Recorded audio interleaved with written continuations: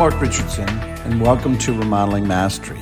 Remodeling Mastery is a podcast series that I try to take different topics, issues wrapped around the remodeling and the remodeling business that really help you take your game to the next level.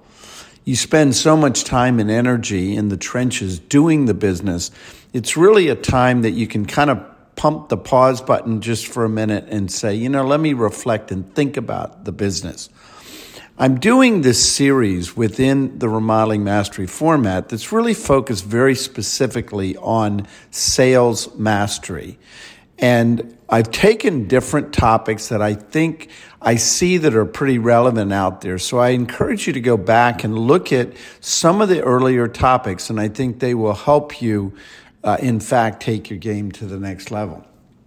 Today, I want to be talking about a topic that, kind of is a little bit more the glue that holds the sales kind of discussion together. And it's focused on the language of sales.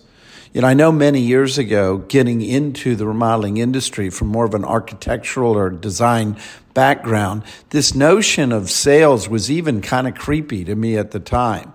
And it took me literally years of kind of getting my head around it, that nothing really gets designed and built unless it's sold. And therefore, once you realize that we're all salespeople, but just some are better than others, you will commit to, I think, this topic and this theme of getting better at it. So what do I mean by that? Think about Steve Jobs for a minute. Was he really a salesperson? Absolutely. Oprah, is she a salesperson? Yes. Even thinking about some of the religious or spiritual leaders like Gandhi, was he really a salesperson? And you think about or you read what he was able to accomplish, there's no question you could put him in that category. So once you can look in the mirror and start to admit that you are, in fact, in sales, what you're really allowing yourself or giving yourself the permission and license is to get better and better at it. And I think this kind of overriding theme of the language of sales that I'm going to be talking about today will really help you do that. So a few kind of sales themes I'll start with. Sales themes are kind of beliefs. You got to start with the right mindset and the right beliefs. And one of the fundamental ones is that, your biggest competitor is not other remodelers out there. It's not other architects and builders out there. Your biggest competitor out there really is the client themselves. It's their stress that they're experiencing. It's their fears. It's their overwhelm. It's their time. And it's their ignorance. Your clients are not stupid, but they are ignorant about home remodeling and specifically design build processes in home remodeling. If you really think about it, how many times, for example, are they going to build a major addition to their home? How many times are they going to renovate a kitchen or a master suite to their home? It might be once or twice in a lifetime. Well, how can you become experts of what the latest trends and the latest processes are if you only do it one or two times? It's not necessarily a top-of-mind thing. And I would argue that we're all ignorant of different things, just like your clients are. So being ignorant does not mean you're stupid. It just means you're ignorant about that subject. And I think the more that you see yourself as the sage, the advisor, the tour guide in the process, the better. And understanding, I think, the language of sales, I think is one of the key ways to be able to do that. So let's talk about mastery for a minute. I read many years ago in a book, Baby Steps to Success, which was written by Vince Lombardi's son. There are 4 levels of mastery. And you can think about this in a very fundamental way, but I encourage you just to think about these 4 kind of terms or adages as you're moving through the altitudes of mastery. And what you ultimately want to do when it comes to any elements within the language of sales is try to get to that level 4. And that's kind of where the magic is. So it all starts when you're unconsciously incompetent. In other words, you don't know what you don't know. And when it comes to sales, I think Oftentimes when you don't even think about it, you don't know certain things. Level 2 is where you're consciously incompetent. Now I know I can't do something. I can't present. I can't close something. I'm incompetent, but I know at least I know what's missing. The level 3, which is progress you get to take your game to the next level, is when you become consciously competent. That's when you are a little bit more mechanical. That's when you can do it, but you really have to concentrate. You really have to think. You have to remind. You have to read your notes. You have to prepare exactly how to approach different conversations. You're consciously competent. And then ultimately the level 4, which is where the magic is. And this is the magic where pro athletes are. This is the magic where musicians get to, is when you are unconsciously competent. You can do it. You can do it very well, and you don't even have to think about it. You're using those kind of involuntary muscles. So when it comes to the language of sales, many of you are either level 2 or level 3 on some of the different elements in the process and some of the things I've talked about in this podcast. And our ultimate goal is to become unconsciously competent. And the only way to get there is understand the fundamentals to this, but also practice it in such a way that you can, in fact, really, really be very comfortable at it. So I want to talk a little bit about language. Think of this notion of the language of sales almost being like the language of particular cultures or different countries in different parts of the world. There is a language to sales. And at the end of the day, going back to your biggest competitor, being their stress, their fears, their overwhelm, and certainly their ignorance, you've got to adopt language, words, communication that really addresses those competitive elements. You've got to have them not only understand, but also be inspired. One of the themes in my book I talk about, it's our obligation to communicate, not others' responsibility to understand. How you go about communication, you have to own it. If they don't get it and they can't feel it at the end of the day from you communicating it to, it's your fault, not their fault. And I think once you put the stake in the sand and take that level of ownership, you're going to see a lot more success. So again, I go back to what are those competitive elements that you need to have language, words, phrases, metaphors, diagrams, all sorts of tools as it comes to the language of sales to be successful, not just knowledgeable about the project, but successful at conveying these insights and these feelings. So let's just start with some, kind of wonderful words.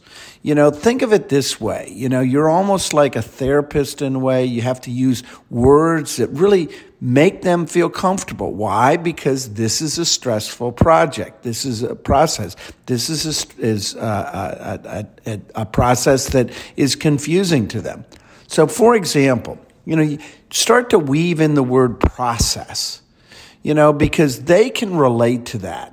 Process is a soft word. That's what you do. You have steps involved in a process. Use the word respectful.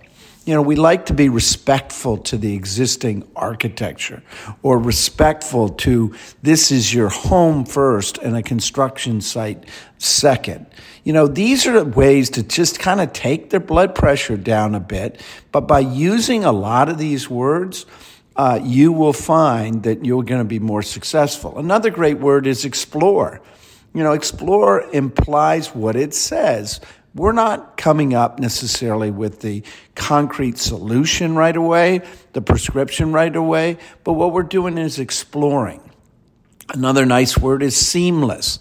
Who doesn't want seamless as opposed to herky-jerky? A thoughtful approach. Taking a tour. I always like using words that apply to other things they might be familiar with. So when you're walking into the home, you might talk to them, I'd like to take a tour of the spaces, not only that you're renovating today, but what you might be tackling in the future.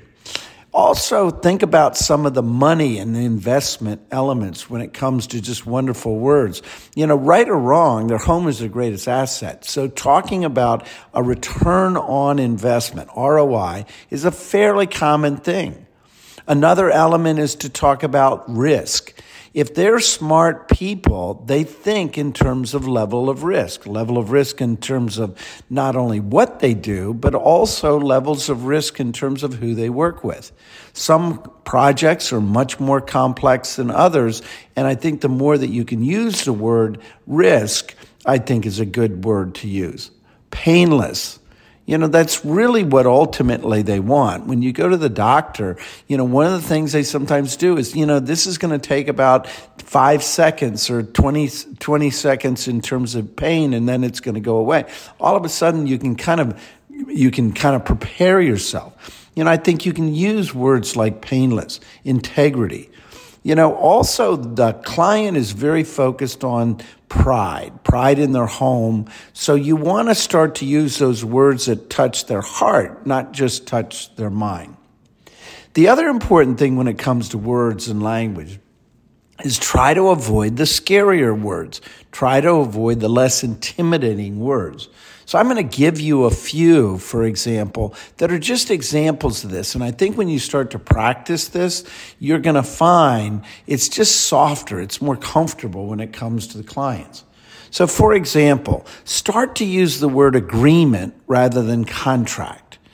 Some clients, they get a little bit, their kind of hair on their back goes up when they start to think about contract and legal documents. And all a contract is a formal way to agree upon something. So start to use the word agreement rather than contract. Rather than use the word change order, use the word addendum. They mean fundamentally basically the same thing. You might even put that in your documents because what it does is it reduces some of the anxiety wrapped around change order. Matter of fact, many homeowners actually think a change order is a verb, not a noun. You're not going to change order me, are you? This is a fear that they have. And if the more I think that you can just adjust your language and use the word addendum, you're going to be better. Use the word retainer as opposed to payment. Investment versus price. Budget versus estimate. All these words are similar or they mean similar things, but most importantly, they're less intimidating. They're words that really are transferring kind of what it's about. It's their budget, not your price or your estimate. So the more you can get them to think about those words as it relates to them and not just what are you doing to them, I think it becomes more of a collaborative approach. The comfort is there, the blood pressure goes down, and the likelihood that they want to proceed is much greater. The other thing you've got to do in the remodeling sales process is use the words that also create confidence that you're not only an expert, but you're really the authority when it comes to this. Think about this to a doctor that you might go to. And if you have a complex kind of issue, let's say a heart operation or heart problem, you want to be dealing with the best of the best. So oftentimes by just peppering in certain architectural words, you can elevate your authority or elevate your expertise. For example, there are words that you might want to think about in terms of architectural words. If there's a little bit more of a design orientation, you might use the words more talking about the geometry or maybe the scale of something. You might describe certain spaces in the home. Talk about it at a lower level of the home versus the basement. Also think in terms of kind of the massing when it comes, or the balance. But then you can also use more technical terms with remodeling and construction, not so much because you're trying to confuse the client, but you're trying to use words that actually create, I think, a little bit more credibility that you are an expert. For example, you might use the word fascia, or you might use the word soffit. Well, a lot of clients wouldn't understand what those words fundamentally mean, but you know what they mean, and you might just pepper them into a conversation. I know many, many years ago, when I was first starting coming out of design, and I looked very young, and we were talking about doing pretty serious projects, 7 out of 10 clients would say to me, "Are you old enough to even be doing this?" That's not a real vote of confidence. So I started to practice some of these words and integrate them in. And one of my favorite words at the time, which many of you may not even know what it means, is fenestration. I would talk about with a client, in addition to looking at the massing and the layout, we'd also make sure that we're looking at the fenestration on the project. Well, I would use that word very consciously because I knew most clients, even attorneys and doctors and certainly accountants, didn't know what that word meant. And then all of a sudden, they started to look at me and look at kind of my knowledge, and even my youth is not necessarily a disability, but they looked at me in terms of having, level of credibility. So just picking interesting kind of words like fenestration, which, by the way, all it really means is the openings, the windows, the doors. But it's just a different way to say it. And as a result, I think it becomes more effective. Now, in an earlier podcast, I did a whole segment focusing on the power of three. And the power of three is so important. I encourage you to go back and listen to that 15 to 20 minute segment, because the power of three is the language that you're using. It is a language of sales. Many years ago, I read a book, The Paradox of Choice, where Barry Schwartz talked about homeowners out there, humans out there, they need the right amount of choices. And the magic number was 3. So there's a lot of different uses of the power of 3, but in the language, what it does is it really helps them not to feel overwhelmed. If you give them 5 choices, 7 choices, they're overwhelmed at that point. They want to just pause. They want to hide under their bed and not necessarily proceed. If you only give them 1 or 2, you're running the risk, number one, of them judging you based on that choice, but also they want to keep shopping. They want to keep discussing. They want to keep thinking. 3 is the magic number. And there's a lot of different variations of this, but it also, in the spirit of their ignorance, it helps to frame the decisions. And I know they need to decide the right things at the right time. And by using the power of 3 and all the different uses of the power of 3, you can really help to navigate and control the process much more effectively. So you might talk about 3 options. You might talk about 3 levels of remodeling.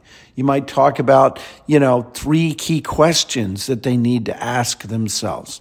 All of these are unpacked in an earlier podcast. 3 types of companies to buy from.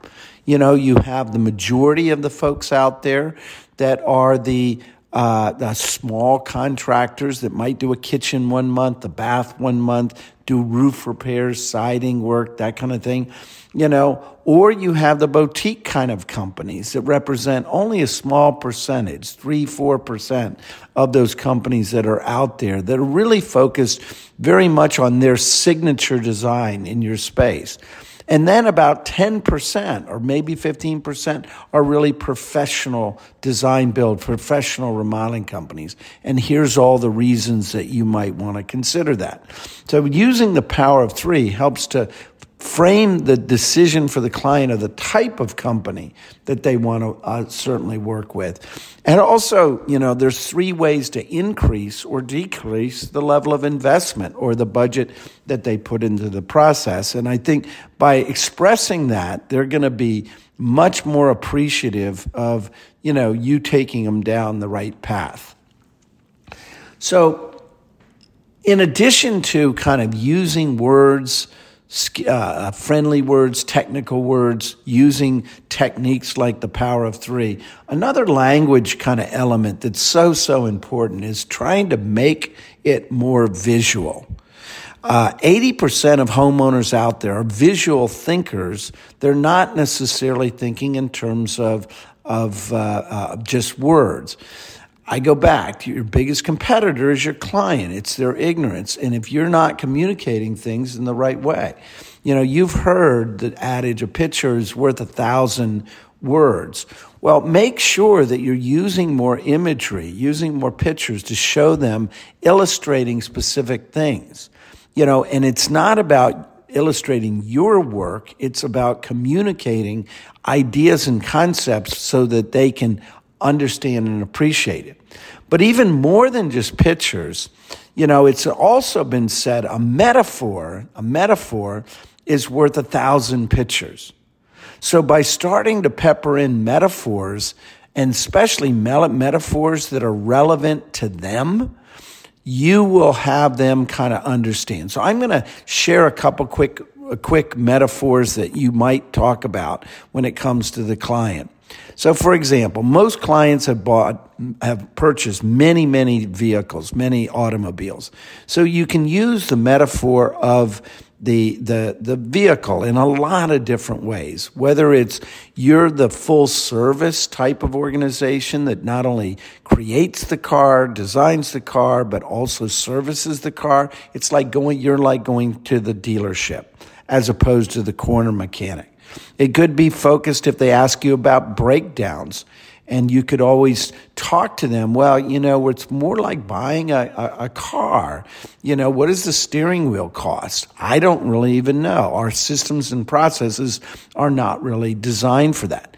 You may use a vehicle as it relates to different qualities of vehicle. There's a $20,000, $30,000 vehicle. There's a $50,000 to $60,000, and then there's the $100,000 vehicle. When it comes to all these different vehicles, they all have four wheels. They all have a steering wheel. They all have an emergency brake, but they're all really different from each other. And when it comes to remodelers and type of projects and the level of quality that you approach things, it falls into that as well. I always love the description I heard probably 30 years ago. Remodeling is sort of like having a suit tailored while the client's still inside it. Most homeowners get that. This is not just dropping it off like new construction. You're living through the construction. You're living through the process. So who they choose to work with is really, really important. So I think using that metaphor. You can also talk about the process being kind of a maze, and you're a tour guide to take them through the maze so they don't get either afraid or they certainly don't make certain mistakes. You can also use the metaphors of different things that relate to them. I had a friend that used to be very knowledgeable about shoes. And as a result of that, he'd notice what the kind of shoe the client was wearing. And he'd use that type of metaphor as it related to different types of quality. And clients would immediately get the difference between a $300 pair of shoes and a $100 pair of shoes when it came to comparing remodeling. You also need to think about using diagrams rather than just words. I know many years ago, we used to explain our process all in words. Then we'd get out to the house and they would say, so tell me a little bit more how you work. What's your process? We'd explain it again. They'd write a check. They'd come into the office. We'd be showing them concepts. They would say, oh, this is terrific. Let's walk me through what your process is.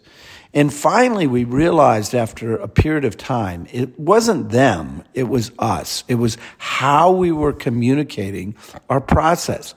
So all we did was something very simple. We created a document that was a diagram, not words.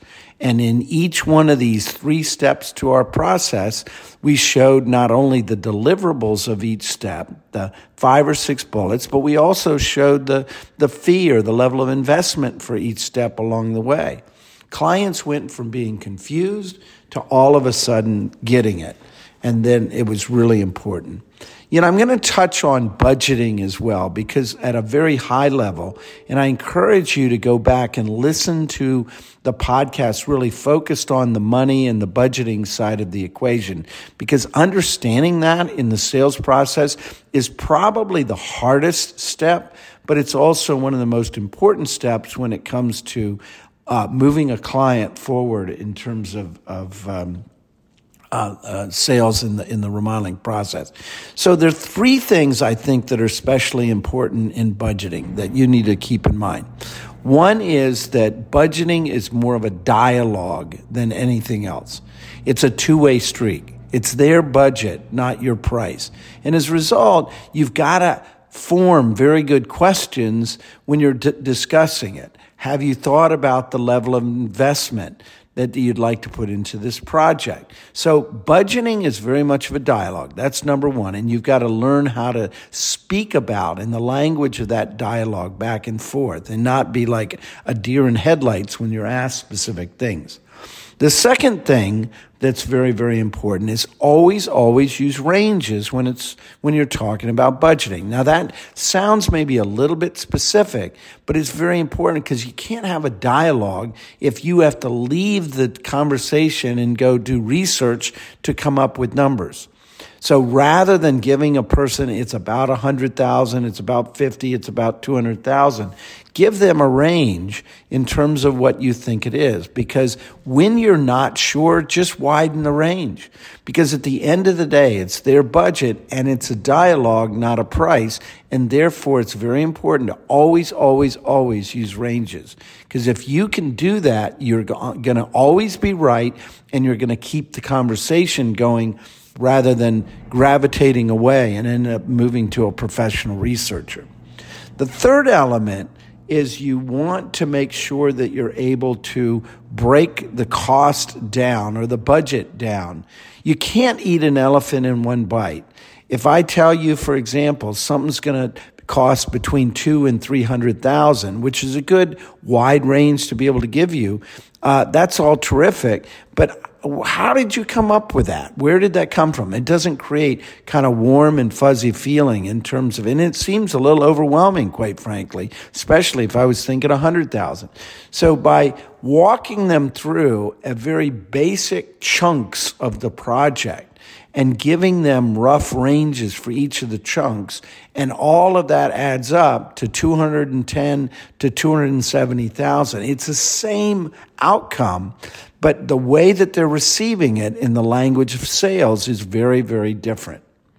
So I want to just summarize for what we've talked about today, and I encourage you to really try to become more masterful at this whole notion of language within the sales, not just the product within the sales. Number one, the words that you're using are really important. They affect the feelings, they affect the thinking, they affect the data behind it. So think about the words, jot down words that you really like, discuss those. Second one is use metaphors in the conversation, as I've talked about. But find metaphors that are really relevant to them. You know, if you're talking, for example, to someone who's wearing old tennis shoes about shoes and about the different brands of shoes, that's probably not a very good metaphor to use with that particular client. However, if you drive up to their house and you see a very nice sports car out front, you probably can use the sports car as an analogy or a metaphor as it relates to the process. The Power of Three. Go back and listen to the Power of Three podcasts I've done. It's such an important thing. And the diagrams, there's a lot of different diagrams that you can come up with. You don't have to be an artist. You don't have to be, a designer architect to draw a simple little diagram that helps the client kind of understand. But at the end of the day, I think what I'm trying to express is what I said at the beginning, and that is we're all in sales. Some of us are just better than others. And I know, for example, being passionate about design and remodeling, you're going to get more remodeling projects. You're going to get more opportunities to design really cool stuff if, in fact, you can become more masterful at the language of sales. So I want to thank everybody for listening to this particular podcast, and I encourage you to go back to some of the earlier ones that really go deeper on some of the topics as well. Take care, everybody.